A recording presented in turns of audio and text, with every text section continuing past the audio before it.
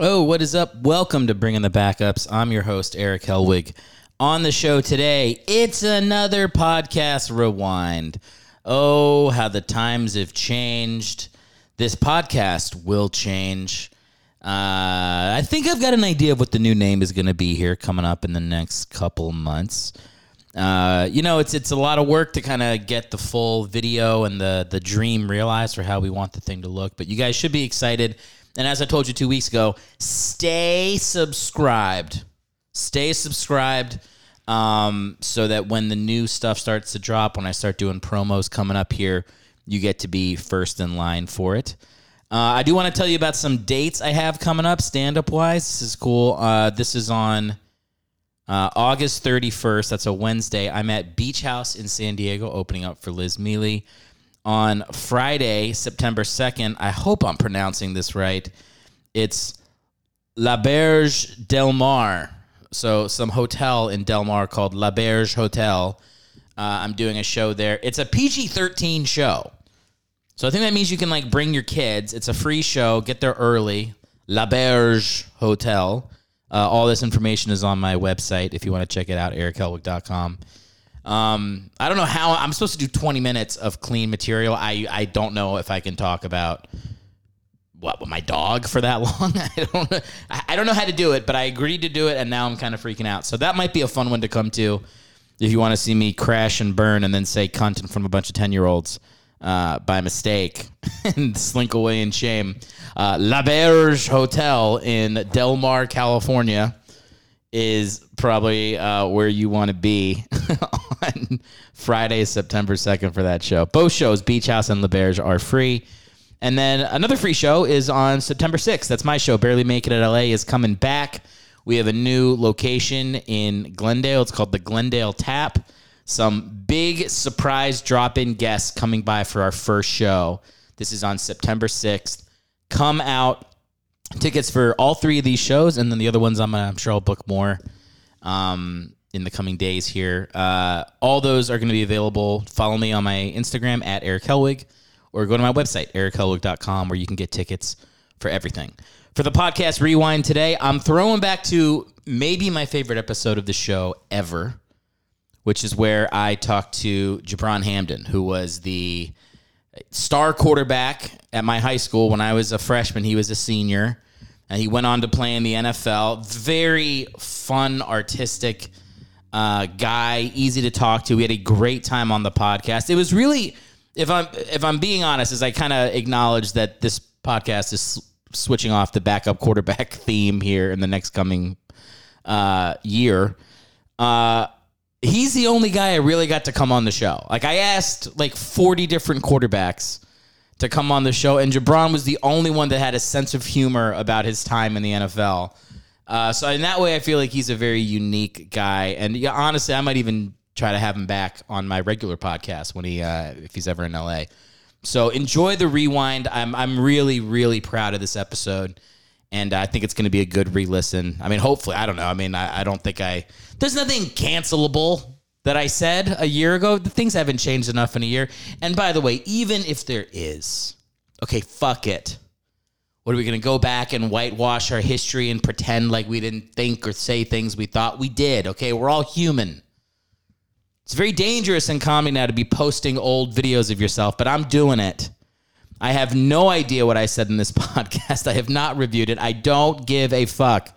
So enjoy the episode. Enjoy Jabron, because like I said, I think he was a great interview and a great guest on the pod. And as always, if you want to support me, I already said it. You can follow me on Instagram. I'm releasing content now multiple times a week. And then you can also go to my website, Eric Helwig, where you hop on my tour dates. You sign up for my newsletter, bands in town, all that fun stuff. Grab some merch as well if you like. So all that is an option for you guys if you would like to support. It is greatly appreciated. All right, with that, we're going to get to the Rewind episode. Enjoy it. Thank you for staying subscribed, everybody. I appreciate it.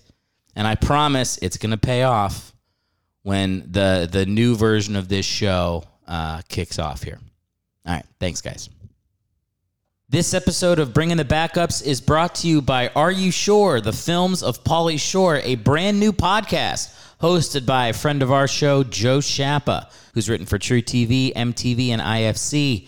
The new podcast features a different guest each week talking with Joe about one of Pauly's movies. And there are only 6 episodes. I don't know if there's 6 Pauly Shore movies, but there's 6 episodes. And if you haven't seen any of Pauly Shore's movies, do not worry. You will still understand what's going on because comedy is not that complicated, right? Like, you'll get it. Like, you're not dumb. So anyway, you can find this podcast today on Apple Podcasts, Spotify, Stitcher, and Amazon Music. Are You Sure? The Films of Pauly Shore with the hilarious Joe Schappa. Check that out. Oh, what is up? Welcome to Bringing the Backups. I'm your host, Eric Helwig. On the show today, we actually have a quarterback with us, Jabron Hamden. We are so excited. Jabron, his NFL statistics, 1 for 2 for 7 yards. Couldn't be more perfect for this podcast, and we get in depth on so many things on the interview. I'm so excited for it. It's obviously a big thing for the show to have a big guest like this on, an actual NFL veteran, our first one to do the show. I want to get through a little bit of business before we actually get it rolling here. Number one, my friend Meredith is going to hop into this show as well. My friend Meredith, you can follow her at big_mayor on Twitter. She's also, you're going to hear her on the show When Nature Calls with Helen Mirren, currently running on ABC, Thursdays at 8 p.m. Very funny comedian. I also want to very quickly thank everybody that's been reviewing the show. We're at 195 on Apple Podcasts reviews right now. Let's get to 200. 200 is going to be, big things will happen for us at 200. I'm seeing a big deal with Nike. I don't know why the fuck Nike would sponsor an audio podcast, but maybe they will. Who knows? But yeah, keep supporting that show. If you have any feedback on the show as well, you can always reach out to me, erichellwigcomedy@gmail.com. Let me know what you're thinking. If there's guests you want to hear on the show, if you're best friends with Clint Stoner or Stoney Case or any of these goofy named quarterbacks that I would love to have on the show, connect us. erichellwigcomedy@gmail.com. We're going to get into the show right now. It's a huge episode. We're so excited to have Jabron in. So it's going to be a quick intro to the show. Usually I go 40 minutes talking about my life, but fuck my life. We're getting right to the backup this time. So let's start this show. Hang out. You're going to be glad you stayed for this one. This is Bringing the Backups with Eric Helwig. All right. Welcome to the show, everybody. Oh, shit. I left the door open. Hang on. This will be the worst intro to a podcast ever. Hang out here while I go close my door. Hang on.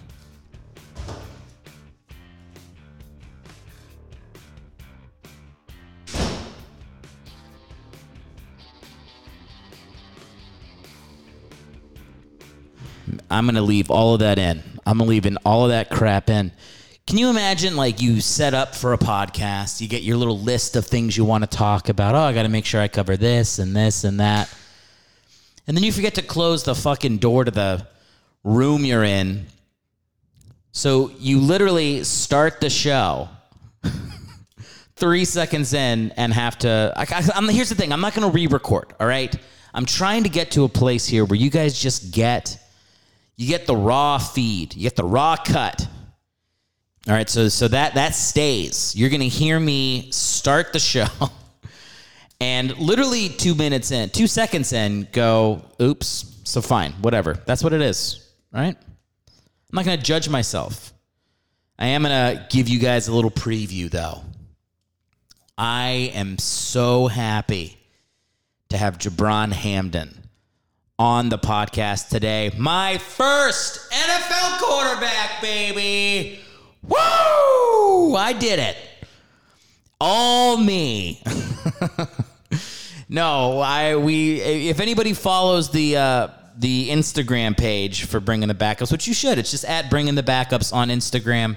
You can see it yourself. I posted a photo of Jabron. This was maybe a month ago. And he started commenting on it, and it all happened right in public. I offered him the show. He didn't respond for a little bit. Clearly, and you'll hear in the interview, he listened to a few episodes as he starts to insult me off things I've said on the show relatively early on in the interview. He did his research and decided to come on the show, and it's a fucking great conversation, right? We go for almost a little over an hour, I believe, and he was just a great guest. So I'm excited. Thank you guys for, listening to the show, I guess, or whatever. I don't know how much I should be thanking you. I mean, I'm the one doing the work. You're welcome. How about we go with that? But anyway, Jabron also, usually I tell people, like, follow the person. But he made it very clear he does not want your follows on social media. But if you do like the show today, do me a favor. It's Gibran@Gibran.com. So it's GIBRAN at GIBRAN.com. Write to Jabron, email him, and just tell him what you thought, because he very much appreciates people's feedback. That's what he said he's valuing. That's what he wants to. I think he honestly did the podcast to help me out because he's a cool guy.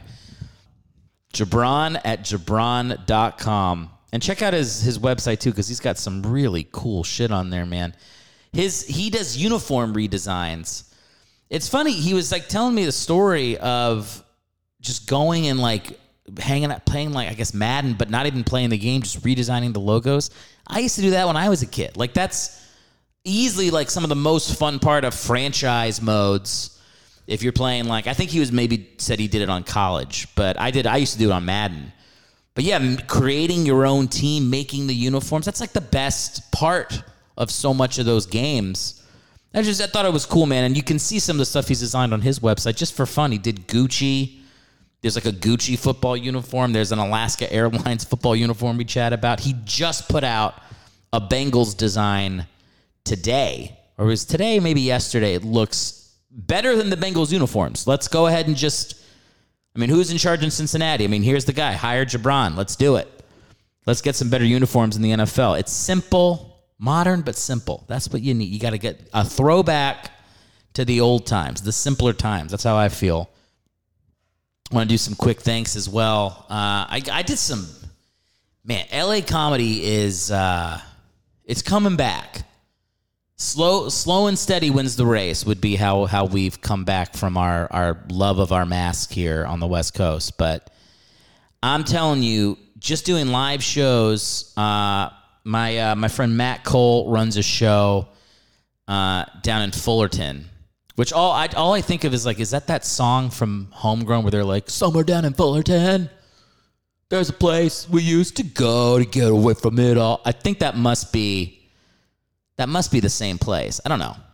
Are there other places named Fullerton in places where pop bands grew up? That has to be Fullerton. Anyway, whatever. I did a show with him in Fullerton that was really fun. My friend Valerie, a hilarious comic, put me on a show up at the Comedy Chateau in North Hollywood. That was awesome. It was like a sold-out show with an audience in a great room. They have a great setup at the Chateau. And I was just like, God damn, we're back. We're back. We're rolling. It's the Zoom shows can suck a dick. It's gone. They're done.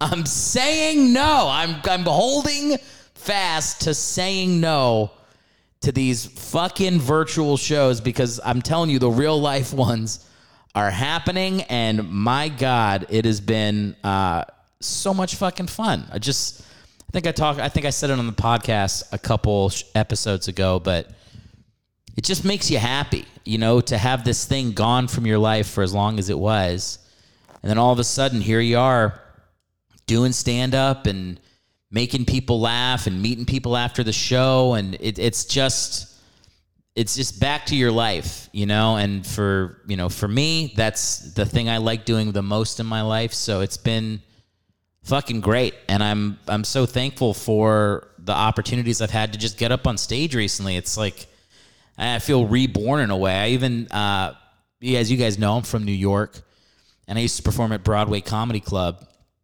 there in the city.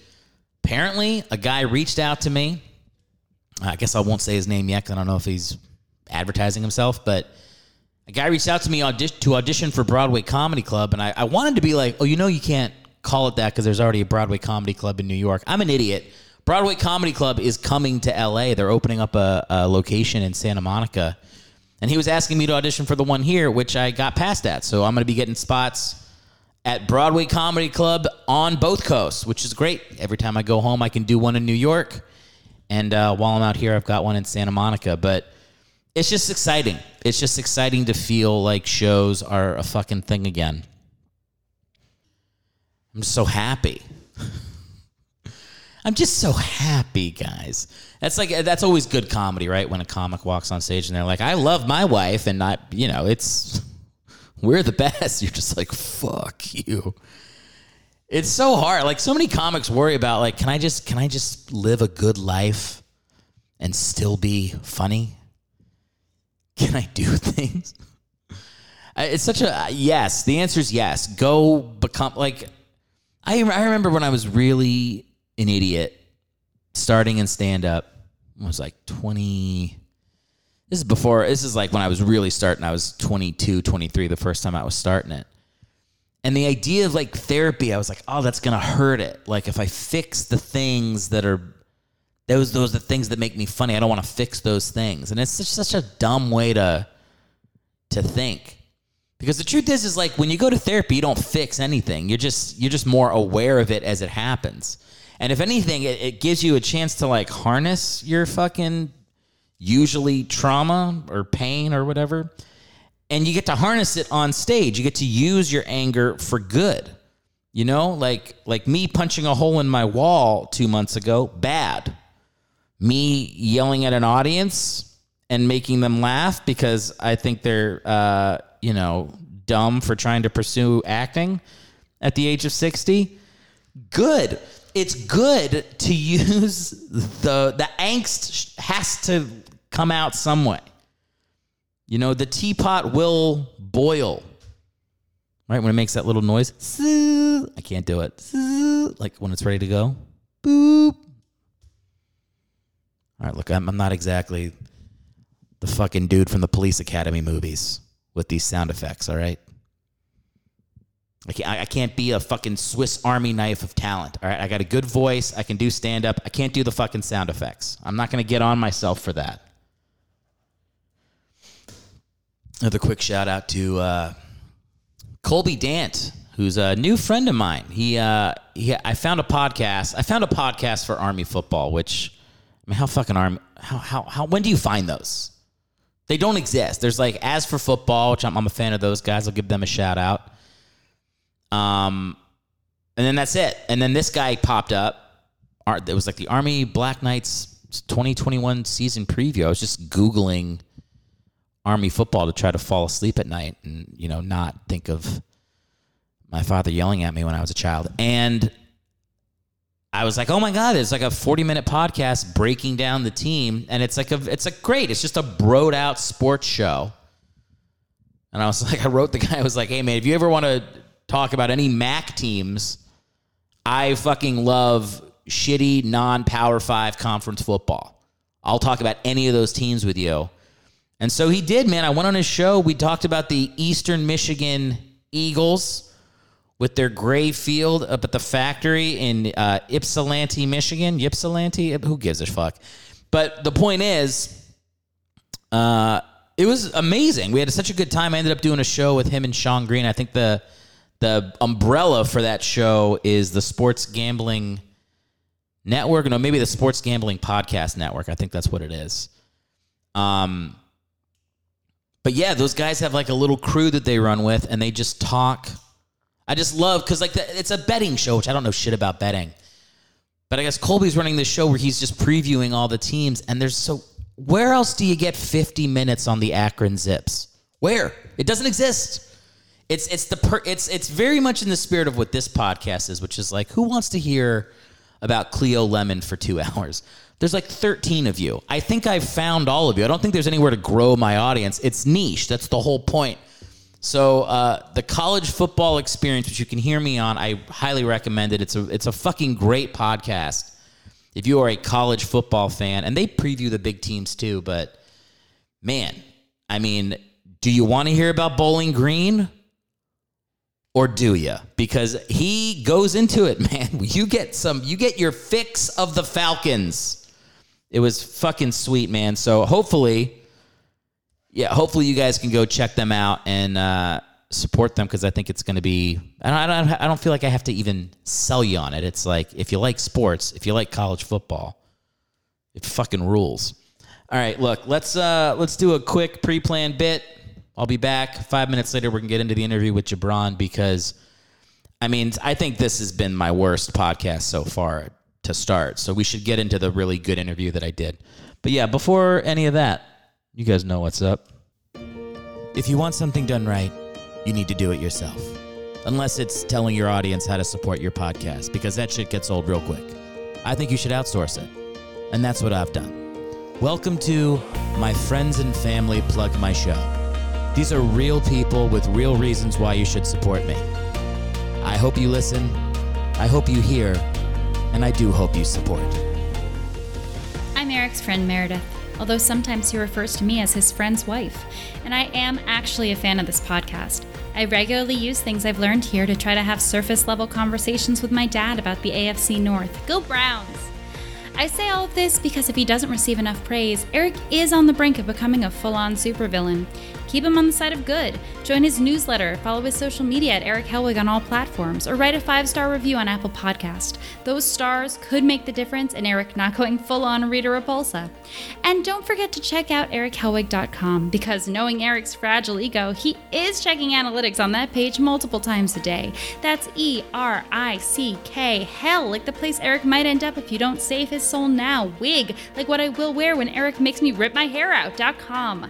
Eric really needs this. Things are so bad that he hasn't been able to update the recording that intros this pre-planned bit since the show began. Yeah, I should probably get on updating that shit, right? It's a little lengthy in the intro. My friend Meredith, again, follow her on Twitter at big_Mare. And those, you hear those pipes? Those pipes she's got, huh? You can hear those on, what the fuck is her show called? When Nature Calls. Why am I saying it like I hate it? When Nature Calls, with Helen Mirren. Who is Helen Mirren? Is she a dame? I know there's Dame Judi Dench. I feel like that's just a hack joke. People go like, oh, who's a random person? Dame Judi Dench. Where it's like, we fucking get it. It's been in 35 TV shows at this point. You're not being original. But I think Helen Mirren might be a dame too, right? Does that mean you're knighted by the queen or something?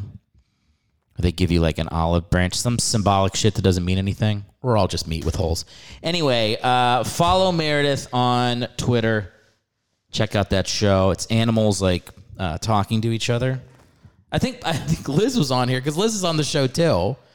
Liz was on here promoting it last episode. So that's 2 weeks in a row. You're getting the fucking little bit of ad action for When Nature Calls. I'm sure a show that gets millions of views on ABC really needs the bringing the backups bump. I'm sure the 5 of you that tuned in because I told you to on Thursday at 8 o'clock, that's making the difference for whether or not there's a season 2. Or whatever, go check it out. Speaking of ads, you hear the fucking ad at the beginning of the podcast? Boom! I got a fucking ad read, baby. This should be a good show. Joe's a funny guy. If anybody else wants to do ad on this thing, let's fucking go, man. Eric Helwig Comedy at Gmail. It's $400 a second, and I want you to pay me in Bitcoin. No, I don't know. I'll quote you something reasonable. If you think my audience would like your shit, and you're not a fucking pedophile or something, yeah, shoot me an email. I'll do a quick Google on you. Make sure you're not a scumbag. And then, I'll throw you on the pod if you want. I do have some good news before we start talking Jabron. I lost 12 pounds. Huh? Since they told me I was pre-diabetic, and they're like, hey, listen, fat ass, let's lose some. Let's hop on the treadmill. brother. That's what they told me. Doctors were very mean about it, and I responded to it. I think I've said before, like I can't have flowery language around food. If someone's like, you need to, I know I'm supposed to like intuitively eat. Supposed to like, feel the healthy thing to do, but I need someone to be like, put the cupcake down, cupcake. It's going straight to your ass. Like that helps me. You're gonna die. Your family will say goodbye to you before it's your time. Like that is the way I need it to hear it. So, yeah, I dropped, it was like 12 pounds in 3 months, just eating healthy and fucking going to the gym, swimming. I've gotten really into swimming. I'm not good at it, but it's fun. And apparently it's good for like old fucks. I mean, every time I go to the pool, it's me and a woman who's 195 years old, fucking taking up the whole lane. And I'll usually, like, if I swim around her twice, she's been there the last 3 times. I just think she lives in the fucking pool. She might be, I don't know, I feel like there's a lot of movies where, like, people, like, fuck octopuses and stuff now. Like, she might be, like, one of those, like, it's an M. Night Shyamalan movie where, like, if she leaves the water, her true form is revealed. Like, she might just live at the fucking LA Fitness across from where I live. But she's been there 3 times, and if I swim around her, usually once or twice, she'll, like, learn to just take up half the fucking lane. But she just walks down. She's walking. She's not swimming. She's walking laps in the pool. And she walks right down the center. It's like, this is a swimming lane, lady. Pick a side. I actually, I scraped my hand doing freestyle trying to get around her on the corner. Yeah, it's like, I don't know. And that's the thing where I'm like, at that point, I should have, whatever. What do you say? Hindsight is 20/20. What I should have done is, as soon as I hit my hand on the side, I should have stopped swimming, looked at her, and been like, would you mind getting over so I don't hit my hand on the side? That's what I should have done. But I didn't. And, in a weird way, I feel like I avoided the conflict. I just kept swimming and kind of felt like my hand hurting. And when I look back at it, it was like blood running down my hand because this lady's taking up too much of the lane. What would you do? She's old. It's like something about, if it was like a young dude or a young chick, my age, I don't think I'd have a problem. But when it's like some old lady, I'm like, I'm going to like make their last day on earth be about me hurting my hand for a second? Like what? Just swim around them, Respect your elders. Isn't that like a thing we don't do that here, especially in LA? Jeez, like respect your elders. It's like once you turn 40, you have to get a fucking surgery to make your face look like a fucking cat. Nobody respects old shit in LA. But like I feel like I would try to respect old people. I move around them on the fucking, I don't know, maybe I should just say something. Maybe I will say something. I don't know. She seems to get the message. When I will say, like, when I swim past her, if I'm kicking, I obviously don't kick her, but like as I'm getting past, I power with my feet and a little water comes up. I'm not saying I'm kicking her in the face with water. I'm not. But I'm not going out of my way to make it easy for her to block me swimming. All right? I sound like a piece of shit. I don't know what to say. She's taken up the whole lane. I'm paying for a membership. I should get to swim. Move it. All right. Do you guys know who Jabron Hamden is? I feel like I've talked about him multiple times on the show now. Went to my high school. Was a senior when I was a freshman. This is at Bishop O'Connell in Arlington, Virginia. Catholic school. And, played at Indiana for his senior season. Got drafted in 2003 to the Washington football team. Was the MVP of NFL Europe in 2006. Started 7 out of 10 games. Still won MVP. That's how dominating he was it really was his only chance to start regularly in his career. His last season, he was with Toronto in the CFL in 2010. And we go through his career, the places he played. He's the first player in the NFL to be of Pakistani descent and also Palestinian. He's half Pakistani, half Palestinian. There's never been another player in the NFL with either of those things. So he's broken down some fucking walls. And we talk about it in the podcast. I would say that this is probably the most, like, I don't want to say political, but like just like charged podcast I've done. Because usually I'm just talking to like my dipshit comic friends who have nothing to offer the world. No offense. Thanks for doing the show, whoever you are that's listening. But I mean, it was a fucking intense chat and like sad at moments, but also Gibran's got a great sense of humor, so we end up laughing a bunch too. I mean, we talked about shit I did not think we would ever talk about. That's the best way to say it, is like, I was expecting it to be, I don't want to be an asshole. I was expecting him to be a football player. You know, like I covered football players. I used to be a journalist. You know, I used to cover the sports teams. Football players, generally speaking, they know a lot of football and not a lot of anything else. That's usually how it goes.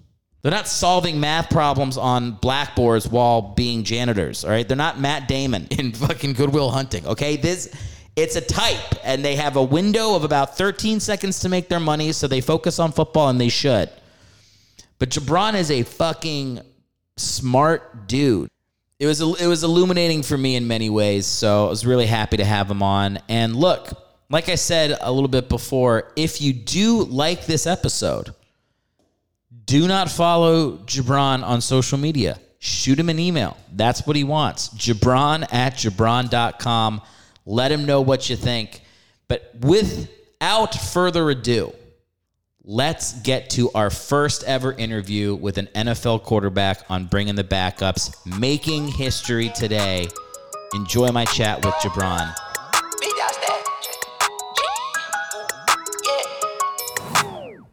dog status, I'm a big dog vet. I pull up on the block in a big Corvette. Yeah, ride around the city with a stick all black. Try with a stroke, but we ain't with all that. Yeah.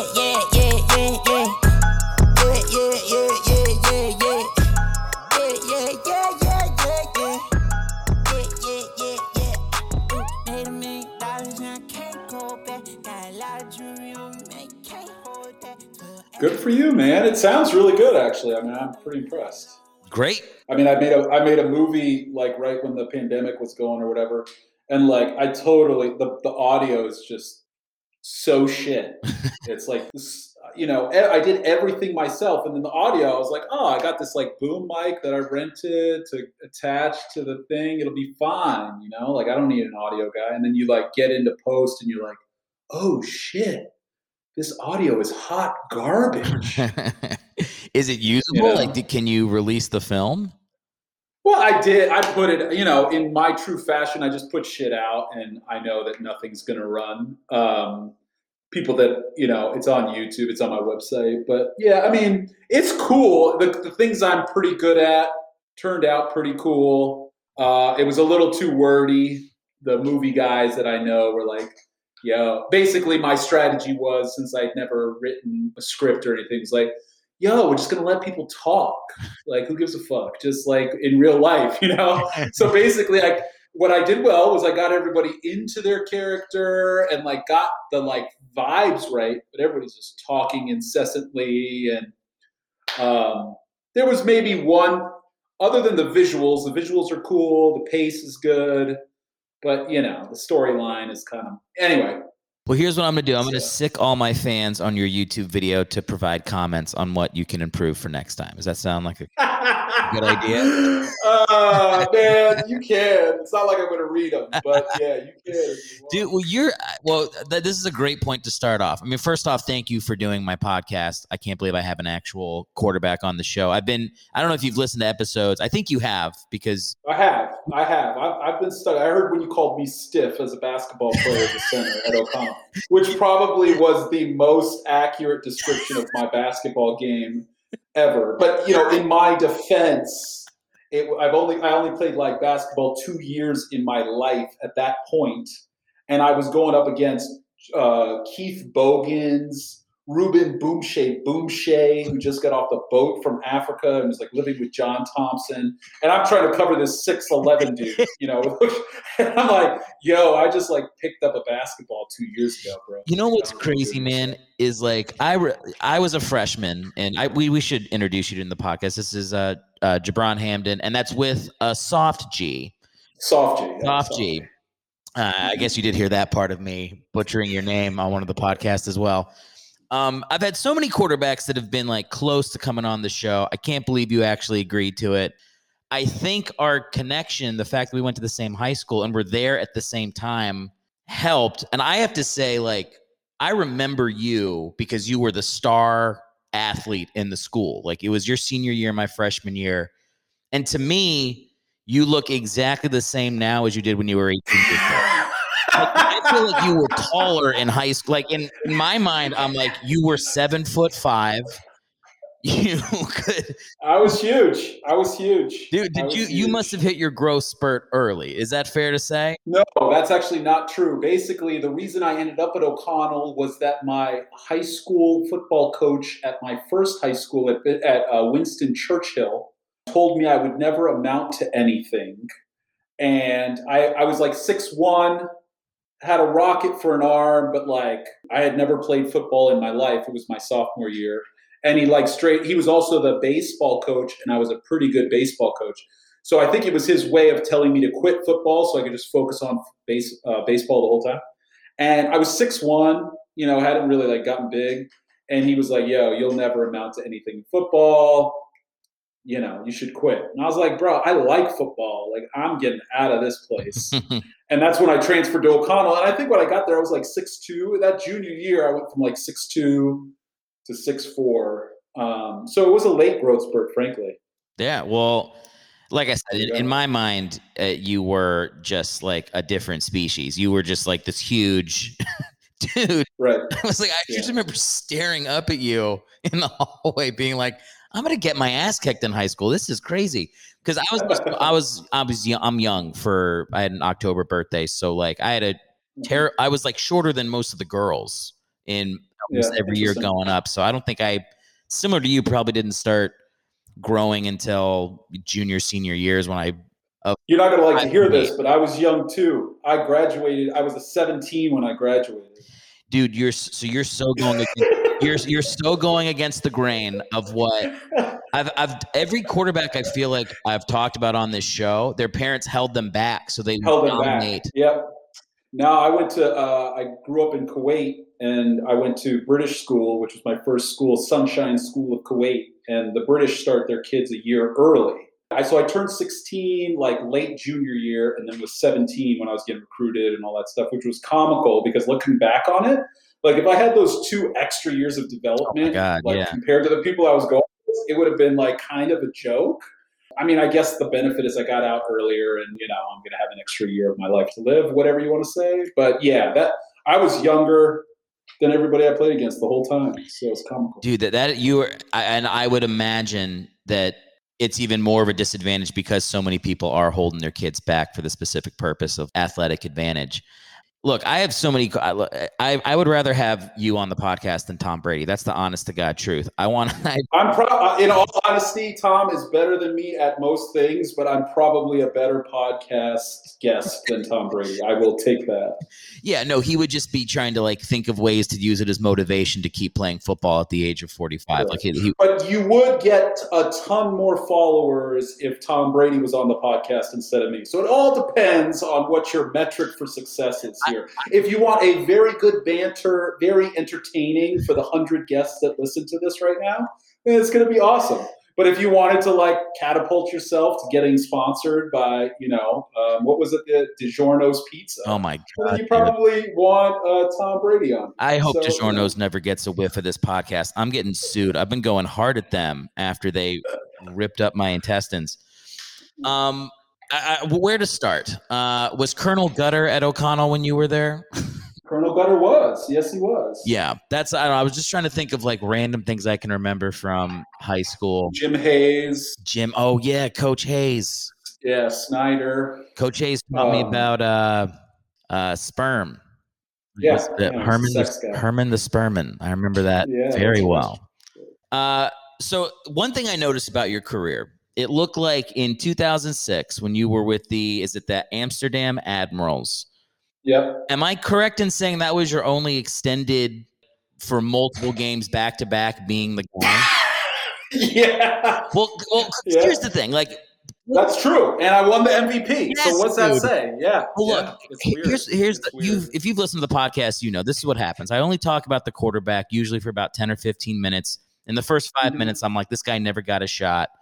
Then about 5 minutes later, I go, okay, this guy kind of sucks. And then at the very end, I go, I wonder if this guy will do my podcast. That's what I do on the show. Saying you never got a chance, I think is fucking fair considering the one time you had extended playing time, you won the fucking MVP and had a perfect quarterback rating through 3 games. Yeah. The truth is it's a 10-game season, and I got injured in Game 7. I played the entire Game 7 on a broken ankle, threw for 300 and 2 touchdowns. That you would be right to say it. There's a lot to unpack there. It kind of depends on how far you want to go. You're the interviewer. I mean, there's a lot of shit here. But, the good thing is that I'm in a place where, like, unlike a lot of my former teammates and, I don't have some of the residual stuff that they do, largely because of, like, I probably shouldn't even gotten a chance in the first place. So it's kind of a weird juxtaposition. I was really lucky to even get to the place I was. So now looking back and saying like, oh, well, the one time I got a chance to play, I was NFL Europe MVP. And some of the reasons why I didn't get to play were vocalized to me that were less than kind. But with all that being said, I won. So I don't want to get into a place, obviously, in my life where I'm looking back and saying like, oh, what if and all that stuff. But yes, that is true. I played 7 games and won the MVP. And it's funny because going back, maybe this will highlight a little bit of it to you, is that I think it was maybe 2005. I was with the Seahawks. And Jim Zorn, the quarterback coach, had a psychologist come in and give all the quarterbacks a psychology test. And then he shared what we learned with us. And that psychologist had been to like a bunch of other teams too. And apparently I scored on that test differently than any quarterback that had reached the professional level that he had ever tested. Really? Like everyone was a type A, go-getter, dominate the world type person. And then like the card came back on me, not to Zorn's surprise. Zorn was like, we were friends, but he was like, you kind of suck. Like, you're not very good. But it wasn't like because of physical. It was just because like he didn't like understand my mentality, And so this psychology thing. So he told me this story, and he was basically like, listen, the psychologist came back and said, this is what you scored. And Zorn, speaking from Zorn's perspective, he's like, I immediately thought, okay, like exactly what I thought about Jabron is true. But actually what the psychologist referenced was that like my personality is such that if I'm the 3rd string quarterback, I'm going to be the best 3rd string quarterback that you could have. I.e., I was stealing signals way before the Patriots got in trouble. This was, these teams were sending in defensive signals with hand signals. And I played baseball, bro. It was like they had, the indicator was like, touch of the hat. I was like, oh, fuck, this is going to be easy. So I was, the 3rd string quarterback. I was telling Holmgren, hey, it's cover 3. He'd be calling a cover 3 play, and Hasselbeck would hit it. And I would literally make the traveling roster because I was stealing signals, because that's what a good 3rd string quarterback should be doing. Like, what else are you going to do, right? But the psychologist said, well, then when he gets an opportunity to be the starter, what he does is he's going to, you know, do the best at being the starter. That's like kind of like my makeup. And that's just like kind of unheard of in that profession at that position. It doesn't matter if you're the third string guy, it's like everybody wants to be the guy. Yeah. So, you know, if they're the third guy, they're not thinking about stealing signals to help the team. They're really kind of like, how do I become the two? How do I become the one? Largely might be one of the reasons you're having a challenge getting people on is like, you know, your show's called Bringing in the Backups. And like, I might be the only quarterback in history that's like, when you say backup, I'm like, yeah, I was a backup, you know, like for real, yeah. You know, like, but everybody else, like, you know, you're talking about, who have you talked about? Charlie Fry started games. If they've started a game, bro, they're not looking at themselves as backup. You know, and it's like this was, you know, what, there are 100 quarterback jobs in the world every year. You know, it's like this is like elite level. So, you know, if you change your name to bring in the starters who unfortunately were sometimes subjected to being backups, you probably get a shit ton of guys on. I'd be like, yeah, let me talk about my shit right now. That was the original title for the podcast, and it didn't fit on the Apple logo. Look, dude, I love what you're saying because it was literally a question I was going to ask. I know how into art you are. Like, I've been just following like what you do on your website, and like I just looking at your Insta stories for the last couple of years. Like, and even when I'm looking up YouTube videos of you getting interviewed after practice, you're mentioning your art, and I'm like, this is unlike anybody I've heard talk in a presser as a quarterback. So I do think that there's something to how you carry yourself, and that's why you're the first. I don't think all the athletes I've known, when I was at O'Connell, I was the sports editor for the paper for 2 years, and I covered the football team in college where I went. You're right. All the football players I knew were like, if they were third string, they're like, what happens if this dude breaks his kneecap? How can I move up on this roster spot? It's very alpha male.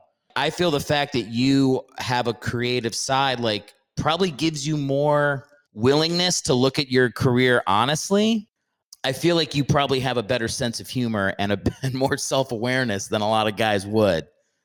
Yeah, I think that's obviously true. I think like reasons for me coming on the podcast is like, you know, you're doing a creative thing, you're putting yourself out there, you're trying something new. I appreciate that. I've basically been doing that the last 12, 15 years. And so I understand how hard it can be.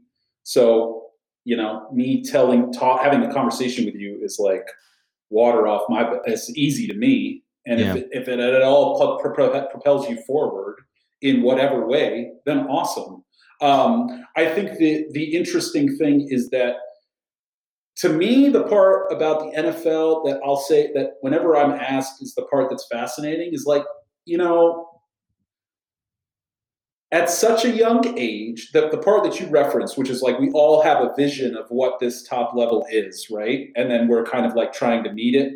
We're going through the day to day. Is like luckily, I got to see that level at such a young age, and I was like bottom of the depth chart, minimum salaried, you know, the whole time. Yeah. And I was sitting next to dudes that like just got a check in their locker. Bruce Smith has a $250,000 check in his locker that he's not cashing. And I'm like, yo, bro, just go cash it, bro. Get the investment going. And he's just got like stacks of checks in his locker. And I'm just like, yo, this dude, like at the time I was able to recognize that I have reached, at least in America, this like sacred ground of like NFL quarterback. And I'm here, and these dudes are still fighting with their wives. They're still getting in car accidents. They're still going to the dry cleaners and shit. Like nothing, like there's no magic shit. It's like basic stuff. You know, it's like, oh, you know, like on the phone with their wife complaining about something they got. I'm like, yeah, bro, like you're no different than like anybody else. Like you got a lot more money. Everybody thinks you're cool. And so that view, I basically have gotten that view. So it's really, that's the gift. The gift is that like the whole veil of all the bullshit that is like inundated, you know, males and females, but predominantly males in this country. All the bullshit is exactly that. It's just fucking bullshit, really.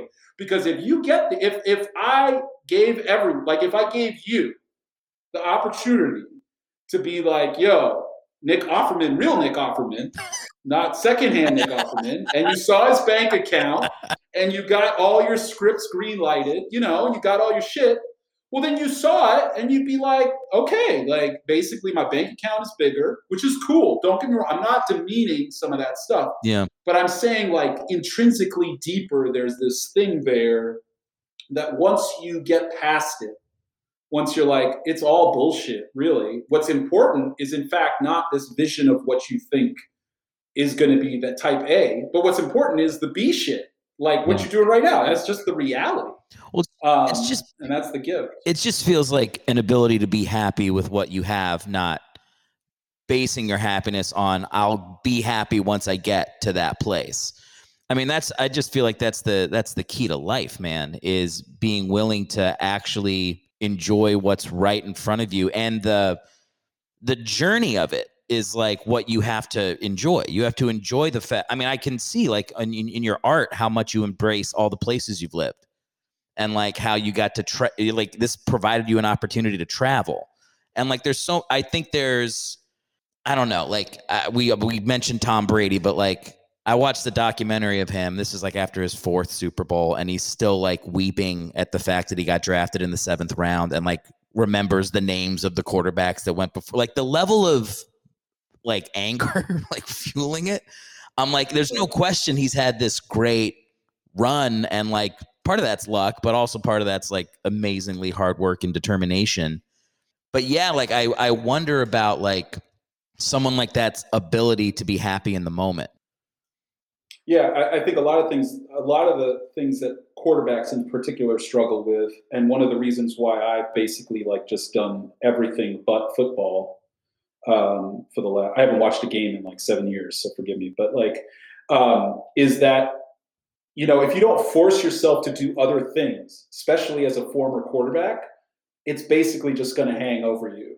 Like, it's just like, that's just what's going to happen. And so I'm like, I started innocuously doing it. And then I recognized kind of what I was doing. And then I kind of became this version that I find myself of being right now, which is like totally devoid of football in my life, largely because I recognize that, like, you know, it was 10 years. I did what I did.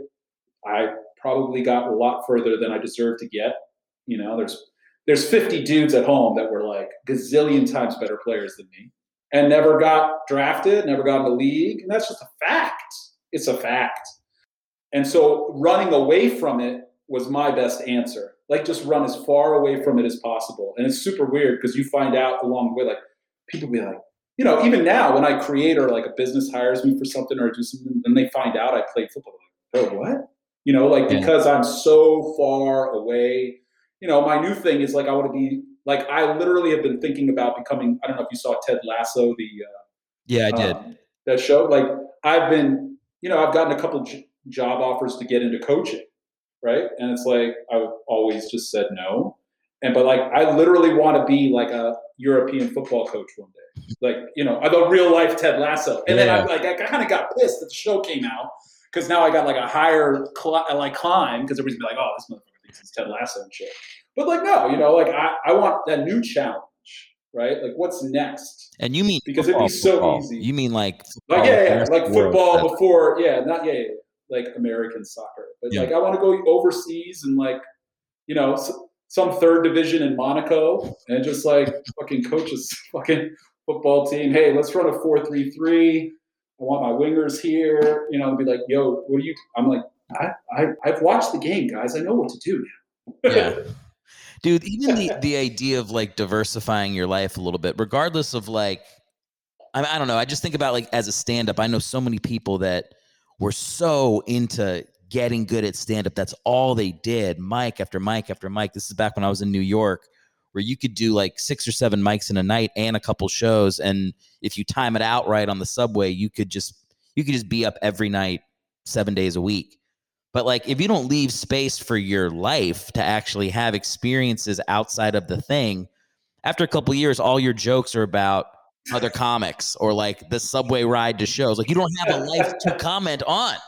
Yeah, that idea of like not getting too into like I feel it in myself too. I have to force myself to take breaks from creative stuff, to go like take my wife out to dinner, go on a weekend vacation, like get on a train and go down to San Diego and see a baseball, like force myself to pull out of like because I could literally just work on stand up, the podcast, and writing. I could do that every minute, every day, and still feel like I'm not doing enough. The discipline to like actually have a life when you're pursuing something hard is like a balance that I think a lot of people don't strike well. And they use examples of guys who have like crushed it as like, I'll just be like that guy. But most people that do it end up like you were saying, like it hangs over you too much if you don't force yourself to actually enjoy your life while you're alive. There you go. Put it on a coffee mug and you're good. That's Enjoy it. your life while you've got it, man. Yeah. Actually, one of my I watched the video of you, and it was like 2 days before you retired. I guess you had gone to Toronto, and you're getting interviewed in the rain, and you're like, they're like, wow, how do you feel about being in the Argos? And you're like, oh man, the field is so. It's like there's something about the way the game and like it's different up here. It's almost like art. And I was listening to you talk, being like, this dude's about to retire. Like, there's no way this guy is gonna make it. And then like I Googled it, and you retired like 2 days later. So Bro, I retired 5 minutes before that interview, motherfucker. Like, did you really? Legit in my mind, I retired 5 minutes before that interview. So that's really good investigative work. No, I mean, basically I played with 11 players on a 100-yard field for how many ever 6 years, 7 years, 8 years. And so the rhythm and the timing and everything, like I knew how to throw every ball, et cetera, et cetera. And so then Toronto brings up Cleo Lemon, me, Ken Dorsey, like NFL dudes that are like, okay, well, I'm going to go up to Canada. And I knew them well. I knew Cleo well. I'd spent time with them and stuff. So like, we were there, and it was comical because the coach, I'll never forget it. It was like the off season, and the coach made us fly to the Everglades in Florida, and then drove us like 3 hours to some random ass farm, and we were going to practice there. And I was like, I didn't sign with Toronto, this cosmopolitan fucking city. Like I was going up there like, shit, I'll have fun in fucking Toronto at the least. Right? To go to the Everglades and 3 hour drive and all this bullshit. And so that's when I kind of was like, yeah, this is some straight type A coach wants to like think that if you sequester us in some bullshit farm, we're going to play really well. When in reality, I'm a grown ass man, like just put us on a field, teach us the game. So that's kind of where it started. But then you get to training camp and there's like an extra player on the other side. And there's like a motion with the wide receiver, and the field is different, and you only get 3 downs. And I was like 2 practices in, I was like, yo, I don't know which one of us is going to start, but whoever does is going to get like 2 or 3 concussions this season. Yeah. Without a doubt, because you're going to hold on to the ball too long. You don't intrinsically know what to do before the ball is snapped, which is basically when you're playing at a high level. It's like, yo, I know what I'm going to do. Like, all I have to do is work my eyes one way, and then I'm going to go there with the rock, and it's going to be fine. I just got to execute it. But I was like, yo, I don't have that feeling. And I just got married, and I was like, nobody's clamoring for me in the NFL. And so, right before that interview, or right after that interview, I went to them. I'm like, yo, guys, I'm done. And they were like, what are you talking about? Like, you are picking it up. Like, you're in the competition. I was like, yeah, nah, I'm good. And I just packed my car up and drove home. And Cleo got 2 concussions. I was going to say, man, because I did. He had a hard year. I did. One of the shots, when I started the podcast, Cleo was, I think, my 3rd or 4th quarterback. And I was editing these YouTube videos with like the highlights of the quarterback. It took way too long. I only did it 3 episodes and stopped. Yeah. But most of his highlights are from that 2010 Argonauts season. And it's him getting wrecked.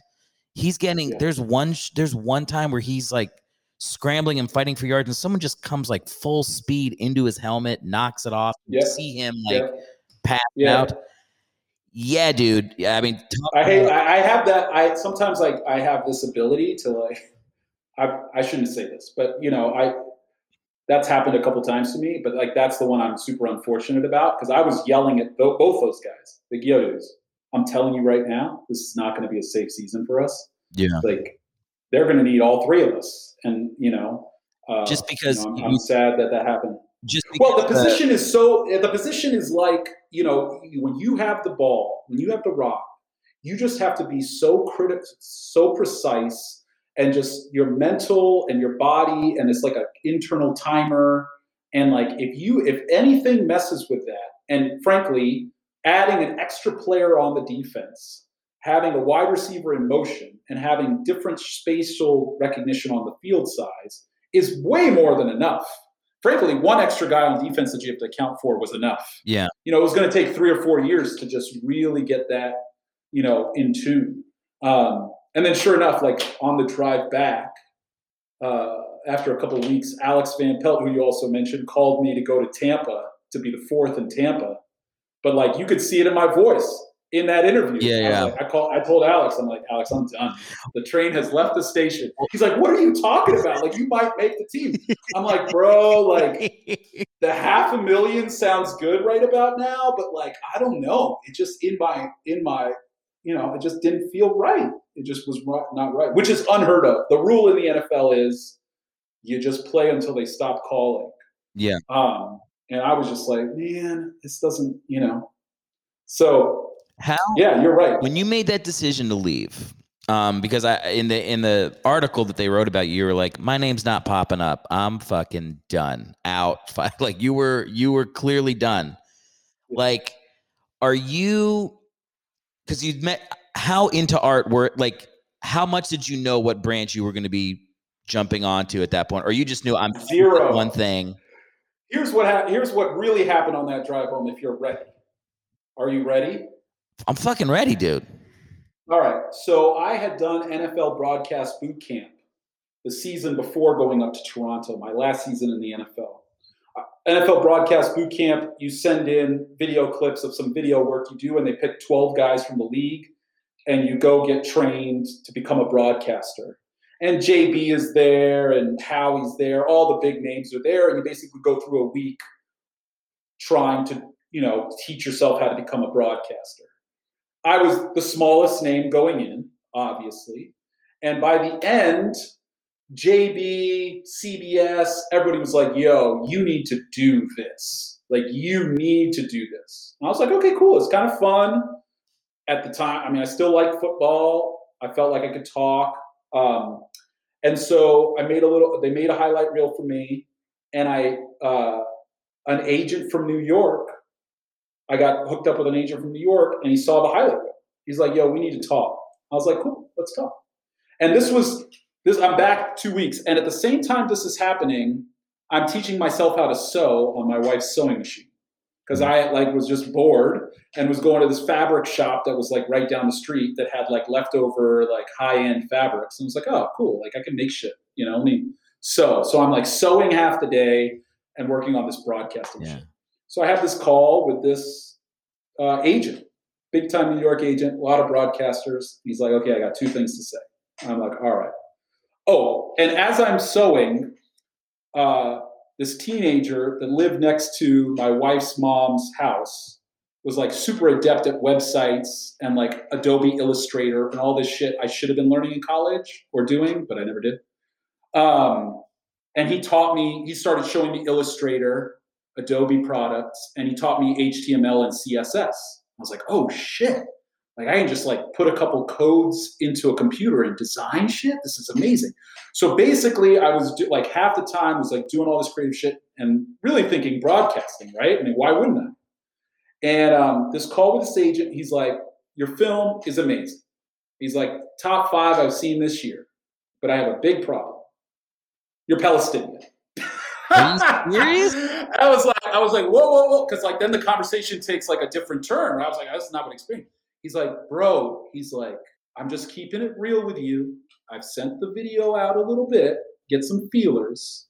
And you do know that like a predominantly big portion of this industry is Jewish, right? I was like, yeah, I know. Like all my friends you grew up in the DC area. Yeah. Like I just finished texting one of my best friends, a Jewish Jew. Like that's just like life. Like we don't care about that shit, right? But there is a certain group that does. And he's like, I just got to be honest with you. Like, I think you're going to get a couple color commentary jobs. You're going to work your ass off. You're going to be really good. And you have a lot of talent and you could like progress. But like your name, your skin color, and the fact that you actually are half Palestinian is like, you're never going to get the big jobs, bro. Like you are never, ever, ever going to get the big jobs. And it, to be honest, like I don't want to, you know, it resembled some of the things I had heard during my playing career, to be honest. Yeah. So I was like, it was starting to get sticky a little bit in the convo. I was like, oh man, I've seen and heard this kind of shit before. I don't want to get involved with it. It's not like what my life needs to be about, but it's kind of fucked up, but you know, whatever. And then the kicker was like, he's like, but I did find already, I got you a 6-figure payday if you're willing to go to the Middle East as a war correspondent.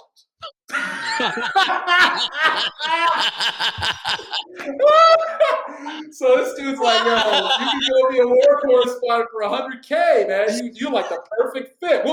The industry will gladly send you to the front lines in Israel and Palestine to get your take.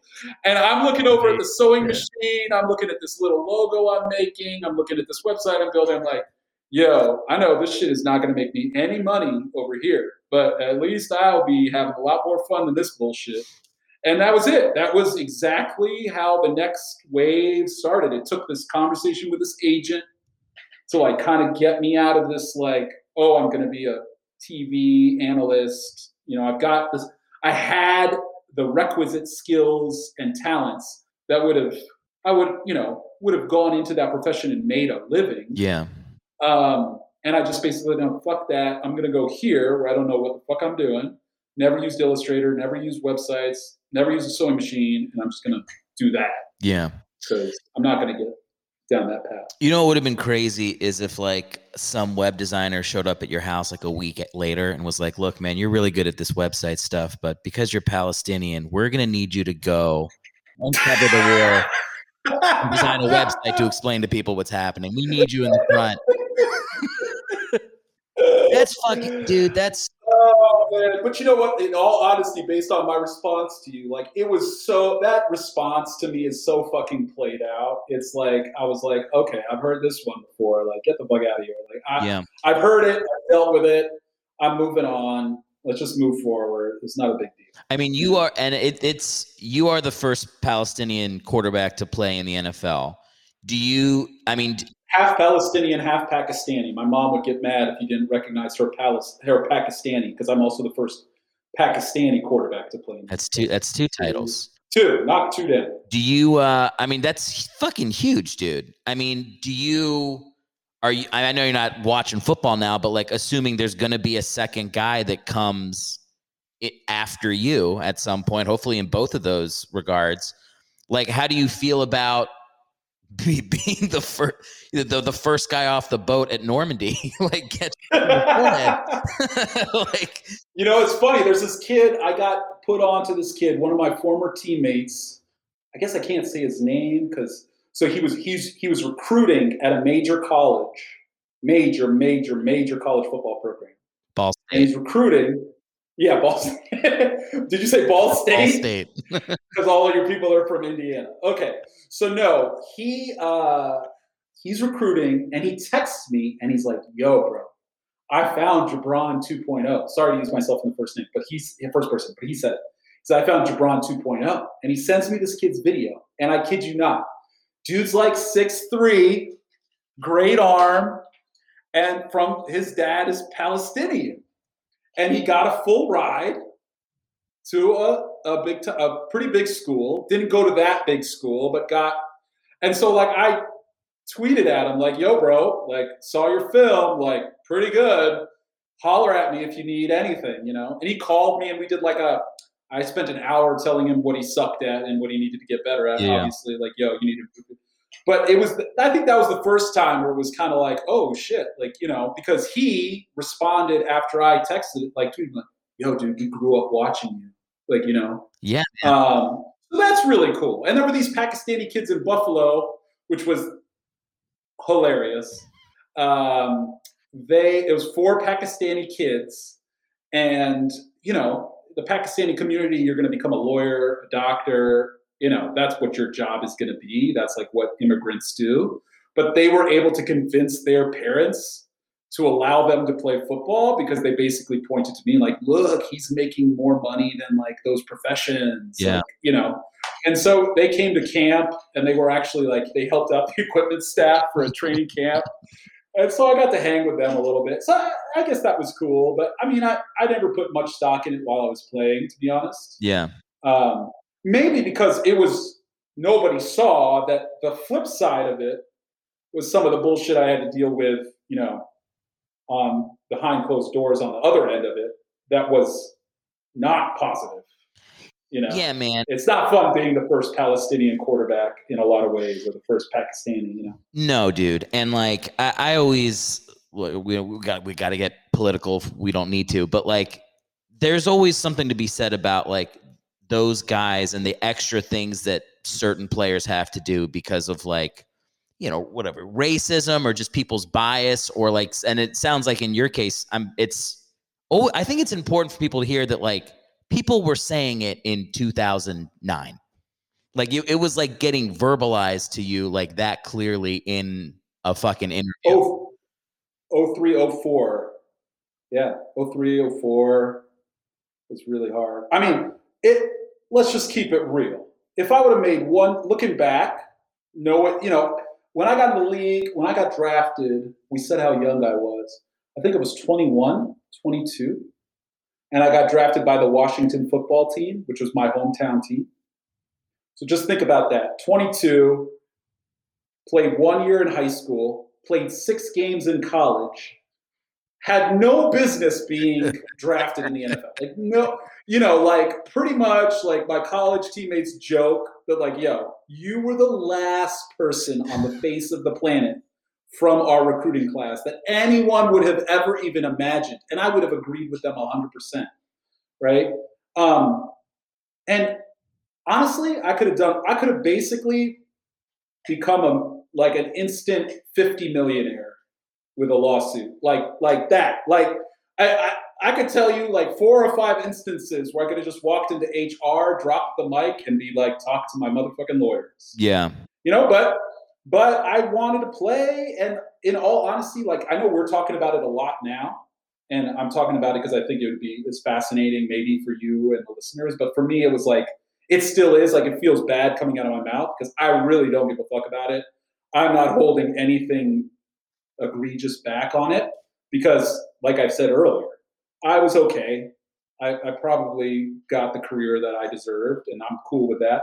But it is fascinating to look back and be like, oh, like the amount of, in 03, 04, like some of the shit where like, if I told you, your jaw would be like, what? Like, that happened? Oh, and then that happened? And then that happened? It's like, that's just the reality.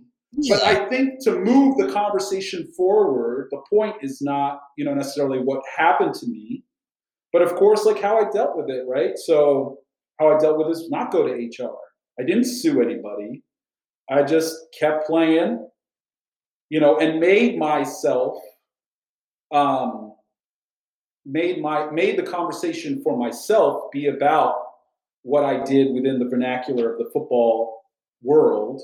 And I will fully acknowledge that I did not move any movements forward. I didn't change any conversations. I didn't make a bit of difference. And that's just the path I choose. And guess what? I still choose that every single day. Because in order to move the whole narrative forward, that would have to include a lot of trust from humanity that I simply just don't have, bro. Yeah. It's not, I think that, it's just not reality. I live in like reality-based, rationality. And none of that stuff that I would have done would have made a difference. When Kat took a knee, regardless of what side everybody falls on, I looked at my wife and I was like, yo, bro, I ain't got that. Yeah. That is, that is like, we all knew what the fuck was going to happen. If you had played and you were in a position like I was, and you saw that, I looked at my wife, and like my jaw hit the floor. I was like, yo, bro, like, I am just in utter, it's not about the decision. It's about like the belief, the inner belief that you're going to change, that your voice, I was like, yo, that's like, that kind of human has another level that I just don't have. I just never saw that level. I never felt that level, Yeah, man. So. I mean, I think people have. I mean, look, I've never talked about Kaepernick on the show, but I can. Like, I've got issues with other things he said since. But like, as far as like the act of taking that knee, because I remember watching it being like, this dude's never playing again. Like, never smelling the league again. The thing that can't be questioned about it is the bravery of it. Because to be that first one in, like I made the reference to like the first guy off the fucking coming out of the catching him in the forehead. But that really is, I think, like the best metaphor for it is like, you're taking one for everybody else. And so like, well, and the funny thing is not, sorry to interrupt, but depending on what side of the fence you're on, whoever's listening to this, if they don't agree with what he did, they're going to use another word instead of brave. Yeah. Right. And so it's less about even categorizing it as brave or another word. It's just the actual, like, that little moment when that person just decides like to do that thing is like, whoa, like I just never, like I described, I just never had those moments where I was just like, yo, this is more important. I don't know if that's selfish. Maybe that's just selfish. Maybe I was just selfish in wanting to try to achieve something and recognizing that any step I took out of that selfish area would maybe move the narrative forward, but I ain't going to move the narrative forward by myself. Yeah. I'd have to have a group behind me. So anyway, we don't have to get too far into it, but that was, I don't know how I got this far off topic, but this is why I went in creativity after retiring. Well, look, man, I don't know how to transition out of this, but I will say, I think you deserve. I mean, you've done it a couple times in the interview where you're kind of downplaying your talent level or like your contribution. But I would say that just the fact that you did it and like you did have to deal with shit that other players did not have to deal with because of who you are. Like that is doing something. That is something to give yourself credit for, because there's also people that would just not be able to do that. Like some people would just hear the first fucking nasty thing that somebody says and go, yeah, I don't even want to fucking be here, period. Like to go through that and to persevere and to make yourself a value on the team the way you did, that also is an accomplishment, and that is doing something. I feel like you deserve credit for that. So I got to get that off. But I want to talk about something else, because your creativity is, I mean, I've gone through your website and stuff. If you listen to the podcast, I'm obsessed with uniforms. And the fucking Alaska Airlines uniform that you made, can every team in the NFL please hire you right now to redo their shit? Please? My dream job, man. You're my dream job. Matt Bowen, who was a safety for the Washington football team, and I was a rookie, and we would literally, after practice, go back to his townhouse in Reston, Virginia, and get on the sticks, NCAA 2000, whatever it was, and they had this function where you could just create the jerseys, bro. And Matt Bowen and I would just sit there and create jerseys, like hours on end. We wouldn't even play. We would just create the jerseys. Yeah. Yeah, man. I mean, I have so much stuff to give in that department. But, right now it's all tied up in, you got to go work for a brand and, all that kind of stuff. But, needless to say, uniform design, and there's a group there that like really appreciates it and understands it. But it's, in some ways it's growing, but in other ways it's just so comical how bad stuff is. And largely because in my experience of the creative field is there's just too many voices. Yeah. Right. I mean, once you start getting like teams and then brands and then designers, and everybody starts talking and wanting to change this. And once it's just an amalgamation of crap, and the jersey ends up looking like that because like no one just sat there and said like, this is what we want to do. Whereas like Raf Simons, when he's designing a collection, he might listen to one guy, but he's basically like, yo, this is the jacket, like take it or leave it, you know? Well, similar to the dialogue in your apparently wordy movie, less is more. Less is more with the uniforms. So like, I mean, there's so many uniforms where like, I mean, I kind of like what the Bengals did with their redesign, but like just looking at how the Bucks had like the alarm clock and like the pewter and then the white and then a little bit of the creamsicle and then black. And it's like, just be the creamsicle team with a gay pirate on your logo. That was amazing. That was the coolest logo in all of NFL. Like they would go, they would have the best uniforms. They just wore what they wore in the 90s. Just make the helmet have CTE protection. Like there's so many. I feel like when I looked at your Alaska Airlines design, which I'm going to, for listeners, I'll link to this in the show notes and on the YouTube, I'll link to it underneath the video. But like everything should look like that. Like when I look at that, I'm like, that looks like a modern, but still almost like, it's weird to say throwback since you just kind of pulled it like out of your asshole. But like, that's like a throwback America Airlines uniform with like a little bit of fucking flair to it. That's what it should be. I think about like, I can't remember, maybe I was talking about this on somebody else's podcast, but I feel like college football gets it right more than the NFL does because there's so much more tradition with the uniforms that they honor where the simplicity of some of them, like Alabama, Penn State. Yeah, I mean, you're missing a big portion of the conversation here, which is dinero. You know, I mean, fuck. Like, you know, in the NCAA, they don't have to change their uniforms that much because they don't have to worry about selling jerseys because they don't have to pay the players, et cetera, et cetera. In the NFL, it's about, hey, how many new jerseys can we crank out to get everybody to buy a fucking new jersey? So I think that's a big, big, big part of it is that, you know, if you're not changing something every 2 to 3 years to create a new design, then you're missing out on jersey sales, frankly. Do you think? I think that's a big part of it.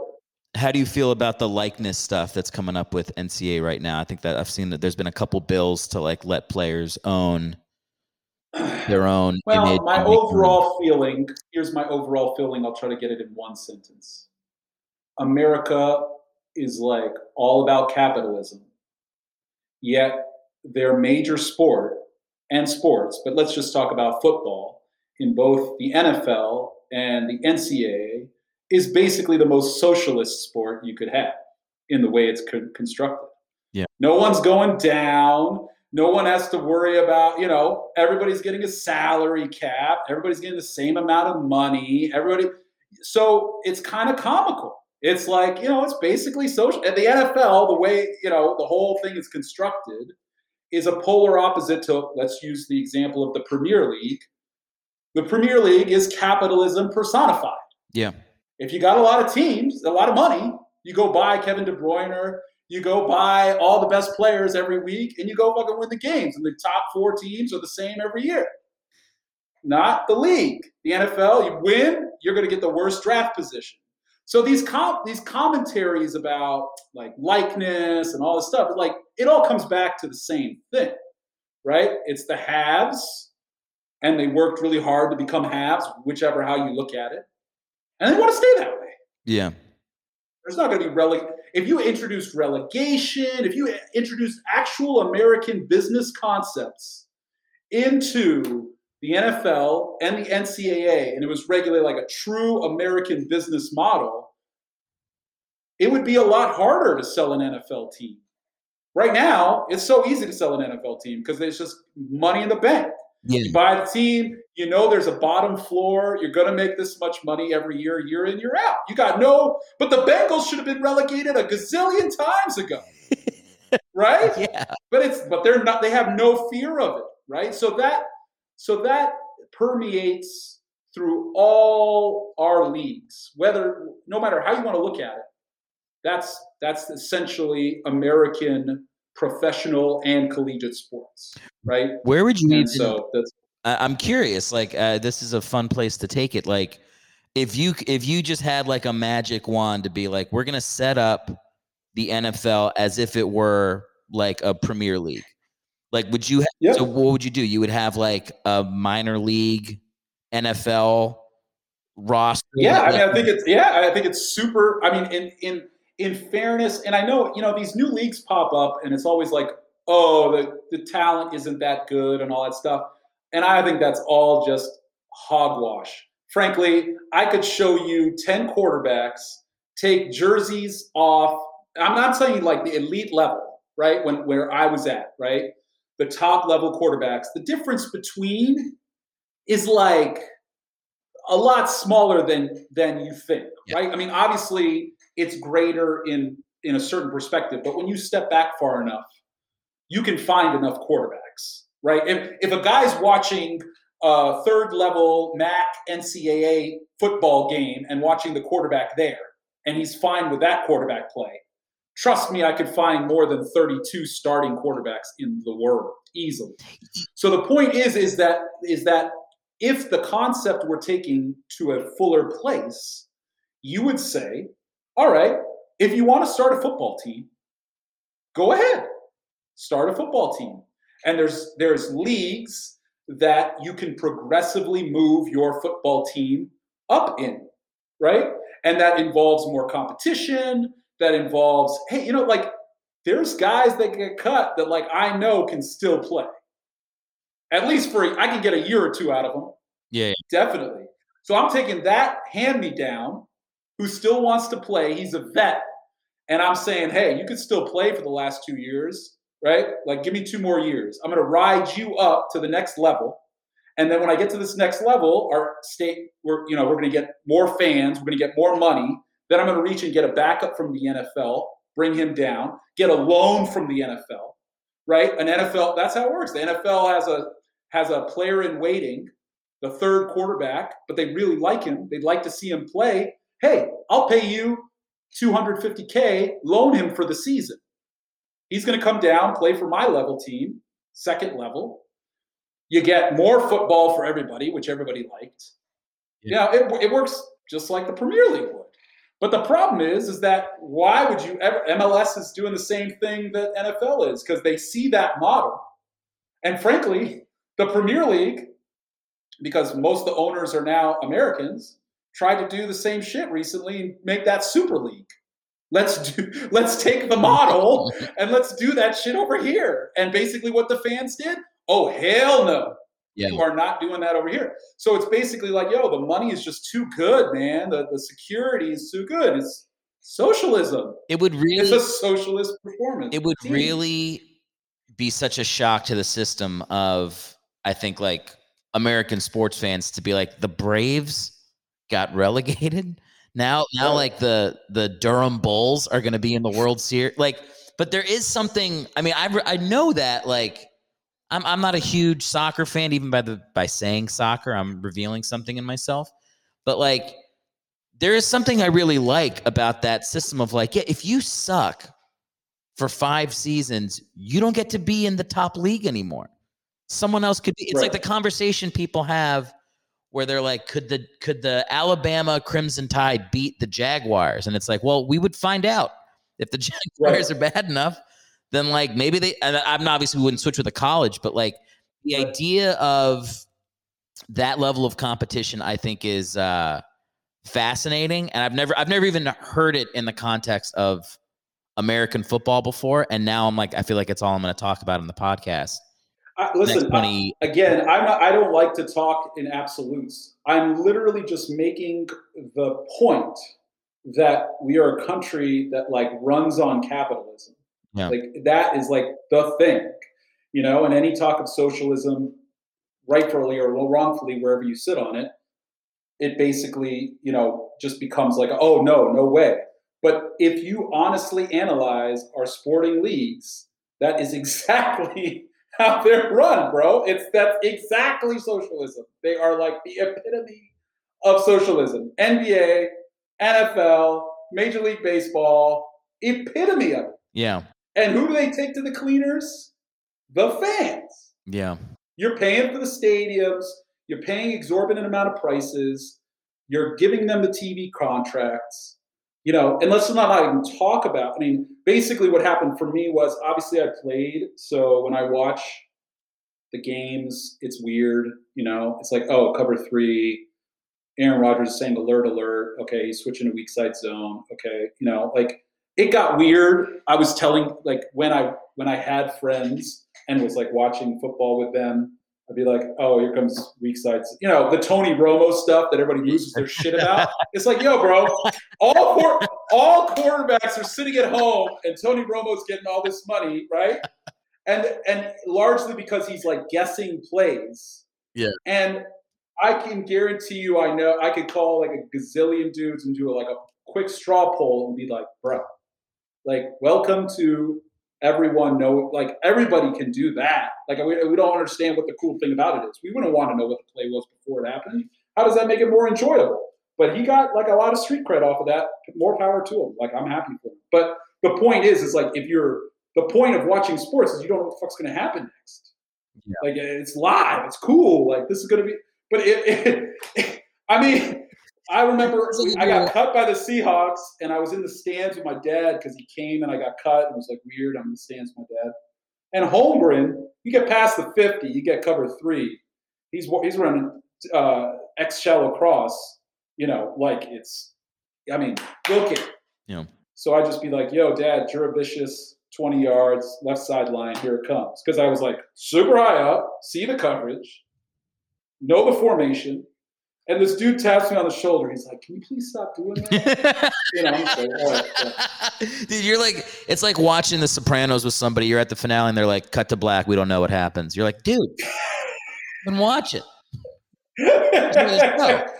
Exactly. So anyway, that's I don't know where we were. We were having a lot of fun, so we're getting off topic, but. I'll let you get it back on. Well, this is what I'm going to do because we're at an hour, and I think I told you 15 minutes when I first said do my show. So I actually want to wrap it up here because I don't want to take too much of your time. But I mean, dude, I thought we were going to make jokes about, you beating Brooks Bollinger. Was it Brooks Bollinger? Who was the quarterback at Wisconsin when you guys beat him at home? Oh, yeah. I think Brooks Bollinger. Yeah.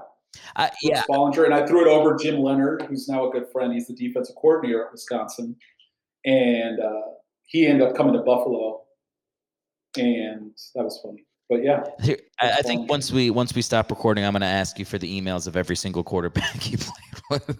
We'll see how comfortable you are.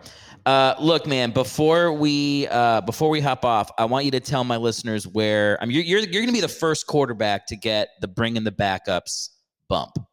And it's a big bump. Oh, I think you're going to get at least 3 fat Republicans from the middle of the country to buy a T-shirt from your website, minimum. So you tell my listeners where they can find your stuff, how they can support your creative endeavors right now. To be honest with you, man, here's what I'd say to that. I spent a lot of money to buy Jabron.com. So there you go. I spent a lot of money to buy that. Jabron.com, if you want to look at shit, see what I've done. But other than that, just keep supporting Eric, man. I mean, I'm good. Like, I gave up my phone a long time ago. Fuck these social media accounts. They're ruining everybody's lives. Please don't follow me. Jabron, if you want to email me, you want to email me. It's Jabron@Jabron. If you want to chat or something, or you had fun.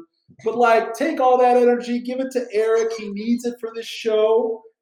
I'm good, bro. I am good, dude. So seriously, take all your energy, support this dude.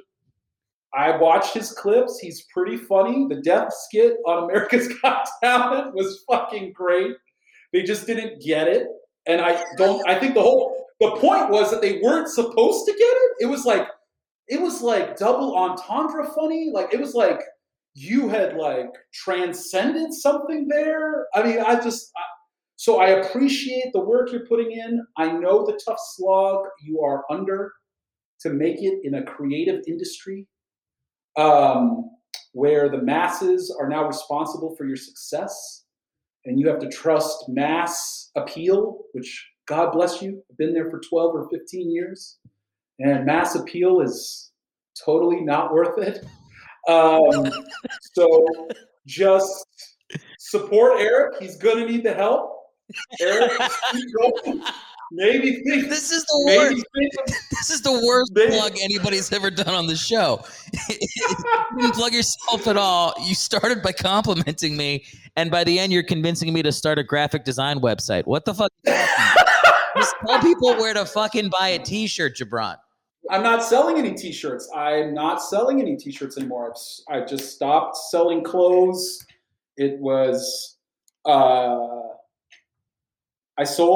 I sponsored a PGA Tour golfer. I had a clothing line. It did really well. And then you realize, like, nah, made in America isn't that great because your margins suck. And at the end of the day, the consumer just wants Chinese stuff, man, because it's cheaper. Yeah. And it was all limited edition. And, like, at the end of the day, that's not how you make money. So the ways to make lots of money, I'm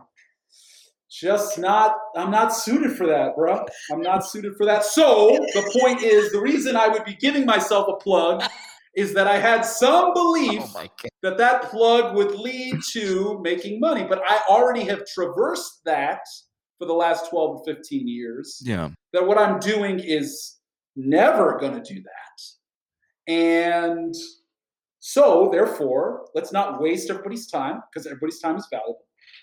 And Instagram's going to be dead in 5 or 10 years anyway. We're building all these platforms for them to just fucking then suck and sell us ads. So the point is, follow Eric, follow his podcast, tell other people about it. And then one day when he has Tom Brady on, nobody will remember. But as a footnote, Eric will be like, I want to shout out to Jabron Hamden all the way back 2021. And he was the spark that lighted this show. And I'll be off in Morocco or something, sipping something, like not giving a shit about anything. And somebody in the pub will be like, oh, you got mentioned in the Bringing the Backups podcast. I'm like, oh, really? Shit. So to boil that down for my listeners, support Jabron by closing your eyes and sending him a positive vibe, or emailing him and telling him you had a good time listening to him on the podcast. Dude, I did not think we'd be talking about Moroccan soccer and 9/11 racism for 45 minutes, but it turns out this conversation went a very different way than I thought it would. I would love to have you back. Next time, I want Lisa on there too. Like, I want the feminine energy as well. Who the fuck is Lisa? Liz. Not Lisa. Liz, my bad. Liz and you, and I want some of that feminine energy. It could be like a little bouncing, We can get into like a lot more stuff. She's going to be thrilled that the biggest guest that I've had on my show so far is calling for her. Well, no, to say her name wrong. Yeah, I'll leave that part out. No, but just that she's asking. Because here's the deal. The most feedback I get on this show, like 90% of the feedback is just, why isn't your wife on more often? And I'm like, it's my fucking show. She just walks in and like starts talking to me off mic, and people are like, more of that, more of you guys bickering about something that happened that week. So this is good. This is good to reaffirm. That's actually a compliment to you, though. You do know that, right? Of course. Yeah. No. Yeah. Right.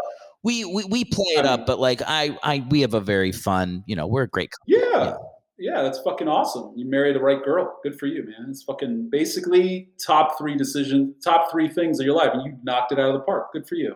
Hell yeah, man. That's it. Yeah, that's the best thing. That's the best thing I've done so far. There you go. So that's why you should have her more often. That's why your voice changes a little bit when she's on the show. She's kind of hilarious. It's kind of funny to hear her shit about football. But, like, obviously, the part that I'm excited about is, like, next time we can talk more about football. And, like, honestly, she'd probably be right about more things than everybody thought she would be right about. You know what I'm saying? Like, because of her perspective being so far removed, like, I would want to draw out, like, we'd be like, oh, why do you run cover 2? And I would just, like, tell her what cover 2 was. She's like, oh, yeah, to throw it there.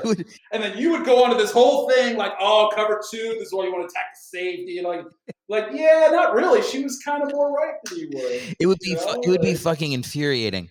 When I do, so I got her on a couple stand-up shows back in New York. just because I was in at a couple clubs. And she would come up and be like the second or third funniest comic on the lineup, having done it 5 or 6 times. And like not that much less funny than me. And I'm like, if she even tried a little bit harder, she would surpass me so quickly. It was like, to be honest, I'll tell this story real quick, but she's an actor, and that's what she spent her whole career doing. Like, you know, high school, college, that's what she wanted to be. And then when we got together, we were both doing improv, and I guess somebody saw me in a improv show and like had me auditioning. I got to audition for like Book of Mormon and Boardwalk Empire, all these shows back in New York. And I'm not an actor. I didn't consider myself an actor. I'd be like, yeah, I don't really care about this stuff. Like, I'd like the day of the audition, I'd be like, hey, what is Boardwalk Empire? Is that like an old show? She'd be like, are you fucking kidding me? Like, I've been working my whole life. It was driving her insane to see me getting these opportunities that I was not appreciating. But yeah, the same thing has kind of started to happen with stand-up, where I'm like, if she even puts the slightest amount of effort in, I'm going to watch her getting booked. She's going to be like, yeah, I got into this JFL festival in Montreal. I don't know if I want to travel to Montreal. What is Edinburgh? Like, she would just be shitting all over things that I've been right for my whole life. Moral of the story is try less hard. I don't know what the fuck to make of this interview, dude, but thank everybody, just right now, everybody, for the next week, just do less. Just do less. Like that show, like Paul Rudd would say on the surfboard, like, do less. Try less hard. It works. It just works, man. I mean, take it from somebody who tried really hard for a long fucking time. So clearly we've gotten Gibran in a downturn in his life. Telling my audience to stop trying. Look, brother, thank you for doing the show. Yeah, man. We will definitely have you back anytime you want to be on. And yeah, man, this was a blast. All right, sounds good, man. Take care, Eric. All right, later. Thanks for listening to the show. If you'd like to support us, visit erichelwig.com, where you can follow on social media, join the newsletter, visit the merch store, or email me directly. If you're on Apple Podcasts or iTunes, rate us 5 stars and write a review. If not, just subscribe from your preferred podcast platform. Lastly, if you know someone who would enjoy our content, please tell them about the show. That's erichelwig.com for all things backups, and we'll see you on the next episode.